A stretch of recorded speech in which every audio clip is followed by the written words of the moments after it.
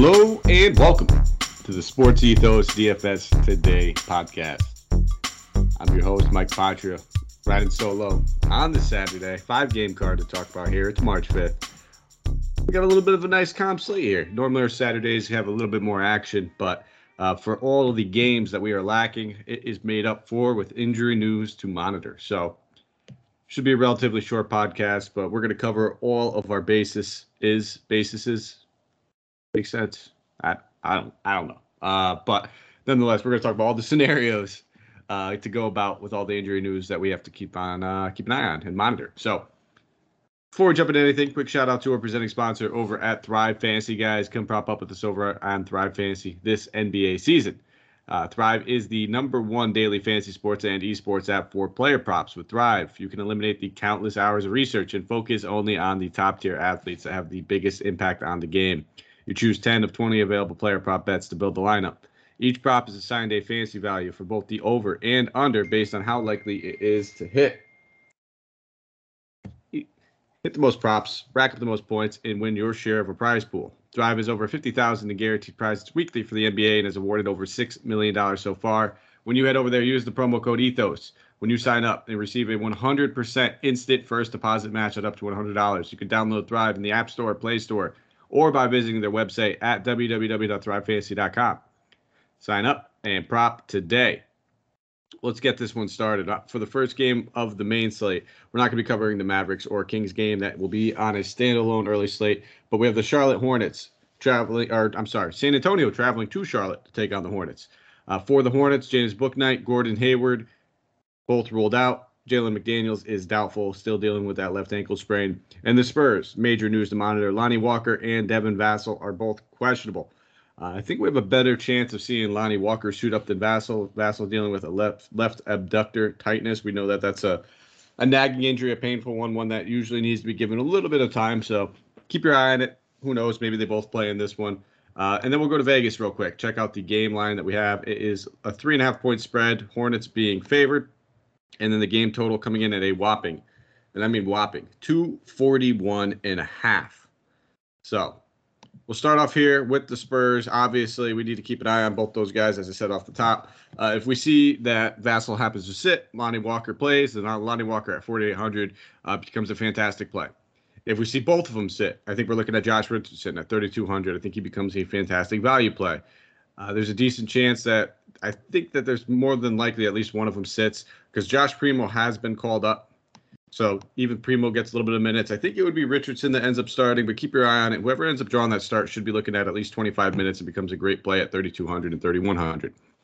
Now for the top dogs, DeJounte Murray coming in at 10.8. You'll never hear me say Murray is a bad play.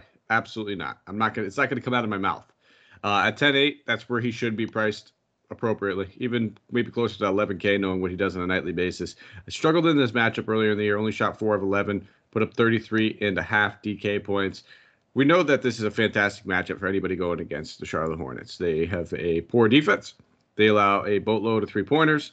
Earlier in the season, when these two teams matched off, Derek White was on the team, so it's a little bit of a different scenario with more usage and ball handling responsibilities coming to Murray. So I do like me some DeJounte Murray. He's probably my second favorite stud to spend up on the slate. We'll get to the other guy I like a little bit more a little later on. But if you can afford him, he's a fantastic option. Don't get me wrong there. Now looking at some of these ancillary options, I think Doug McDermott comes into play at 3,700 with one of these guys most likely to sit. He should see increased minutes and shot attempts. Only because of that price tag is why I'm interested. Never usually on Doug McDermott based on just his raw ability. Upside's usually not too great. Floor could be somewhat low in the teens, but at 3,700, if one of those two guys sits, I think he comes into play. Probably won't be going to Jakob Poeltl, and I think Keldon Johnson's not a guy I play very often. I don't mind him with the increased usage if we see Vassell and Lonnie Walker sit, but nonetheless, I don't think I will fall on him all too much. On the other side of the ball, LaMelo Ball coming in at the top at 8,500. Absolutely do not mind going to LaMelo. Throw that last game out. Listen, I had shares of him against Cleveland. He only played 8 minutes. He got into foul trouble really early, 4 fouls in only 8 minutes of actual play. That will not happen again. It's just that simple. Then when these teams faced off earlier in the year, he did not play that game. So we have yet to see him in just a one-on-one matchup against this other team. But at 8,500, anytime LaMelo is under 10K, we have interest, let alone at 8,500. Absolutely in play for me. sign me up. We didn't get that $8,500 price tag to its fullest in that last one, so now I think it's the time to take advantage of it. He's probably one of my favorite, I guess, spend ups that are between that 8 and 9K range. I would say he is my favorite. And now for some of these ancillary options, I definitely think that we can go back to the well with a couple of them.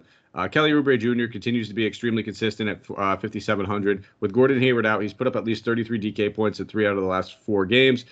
Fantastic matchup. I don't really know who they're going to throw at him on the perimeter. If we see Vassell sits, who's probably one of their best wing defenders, it's going to end up being most likely a guy like McDermott, and he can take extremely advantage of that.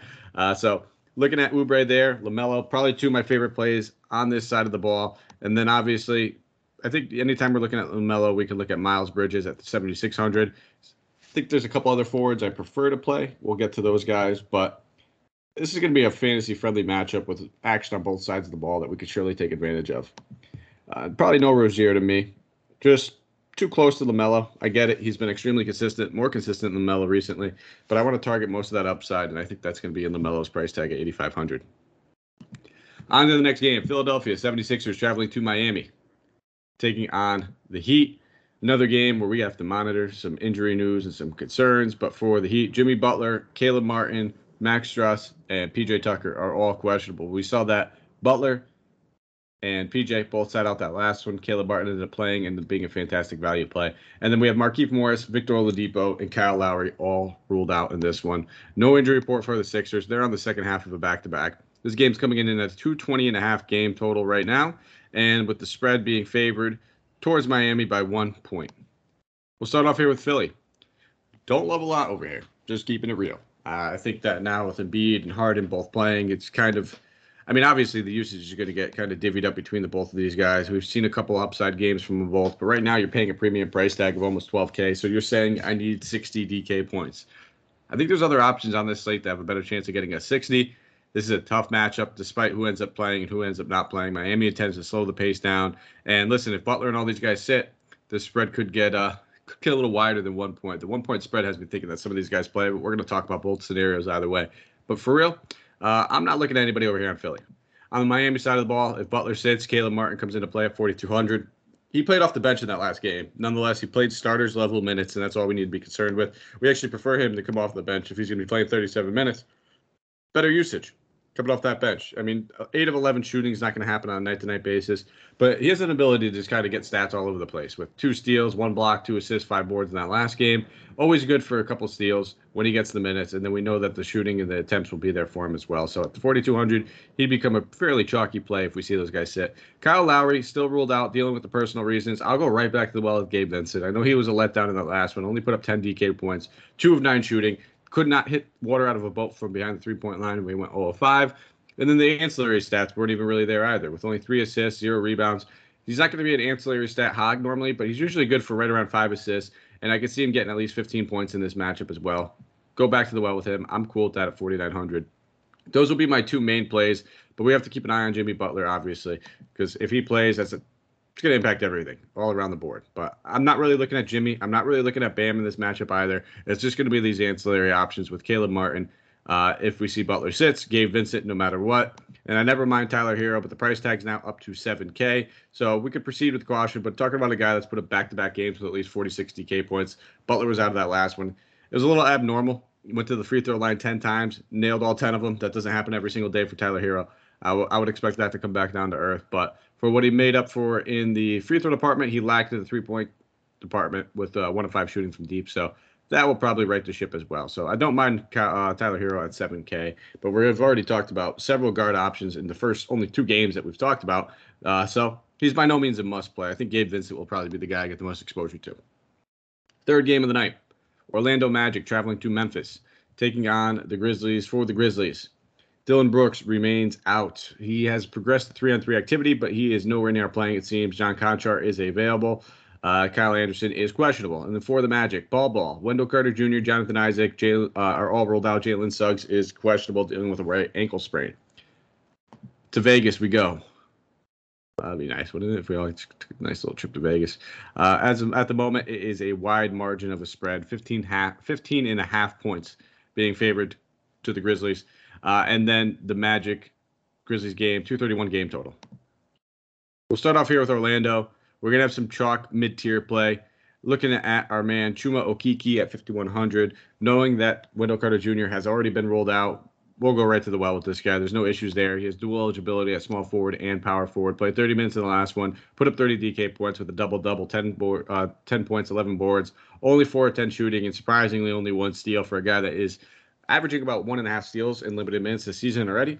He should have no problem racking them up here. So absolutely in play for me. I will be looking that way. If we happen to see that Jalen Suggs is ruled out, I have no issues going to Gary Harris at 3,400 for a value play. Played 27 minutes in that last one, put up 19 DK points, which pays off that $3,400 price tag. I'd expect a couple more.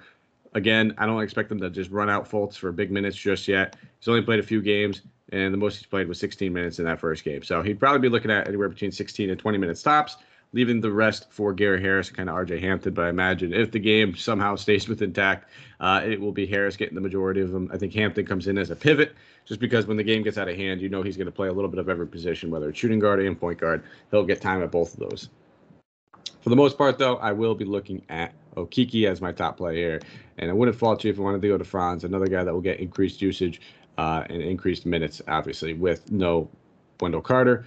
But Okeke will be the chalk. Don't think I'll necessarily be going to Mo Bamba this matchup. He's in play for sure. I had plenty of shares of him against Indiana in both those games, and it paid off well, given when he got 40 and 33.5. But he was back down to 25 minutes in that last one. Minutes could fluctuate with Wendell Carter most likely sitting in this one. He should see pretty comparable minutes, but it's a tough matchup. And with other centers in line to play and be solid options, I don't necessarily know if I'm going to go there. On the Memphis side of the ball, it's tough. It's tough because this game can easily get out of hand. Very, very easily. I mean, Vegas is predicting a 15.5-point spread. It's one of the larger spreads that we've seen all season long. John Morant coming in at 10-4. I prefer DeJounte over him. I'll prefer somebody else that we'll get to later on. But I don't mind looking at Jaren Jackson Jr. and Desmond Bane. Jaren Jackson at 6,100 is just way too cheap. It's just that simple. If the game gets out of hand, obviously his minutes are going to be limited. But he put up 33 DK points in only 28 minutes on this team earlier in the season. 6,100, I have no issues taking stabs there. We know Desmond Bane's floor and upside always remain around that 28 to 30-point mark. So you can look at Desmond Bane, but if I have the 5,800, I'm going to try to find the extra $300 and go to Jaren Jackson Jr. Those are really the only two guys I'm looking at. Anthony Melton would come into play, I guess, if the game gets out of hand and he ends up playing 20 or more minutes because of the blowout. But that's it. I'm not really gravitating towards this Memphis side all too much. Fourth game of the night, Portland Trail Blazers traveling to Minnesota. Taking on the Timberwolves. Minnesota on the second half of a back-to-back. Portland missing about 90% of their team here. Eric Bledsoe, Josh Hart, Joe Ingles, Damian Lillard, Nasir Little, Didi Luizada, Yusuf Nurkic, Justice Winslow, all ruled out. Brandon Williams is probable. The game total, 232.5 game total here. Minnesota being favored by 13 points. So 2 blowouts lined up back-to-back here. Looking at some of these plays here, it's never a comfortable feeling. I mean, Anthony Simons at 8K should be getting all the usage you can handle in the world. But with that being said, he's going against a tough backcourt matchup with D'Angelo Russell and Patrick Beverley. Not one I want to target when you're paying a premium of 8K. If anything, it's going to be the cheap ancillary options here and probably call it a day. I like Ben McLemore at 3,300. I think he comes in here as a solid value play. He should see increased run with knowing that Josh Hart is out. They're not going to need somebody. It's going to be Ellaby. It's going to be Ben McLemore, and it's most likely going to be Simons handling most of the backcourt minutes. Give me the $3,300 Ben McLemore there. I think that's a fantastic value play that I have no issues going to the well with.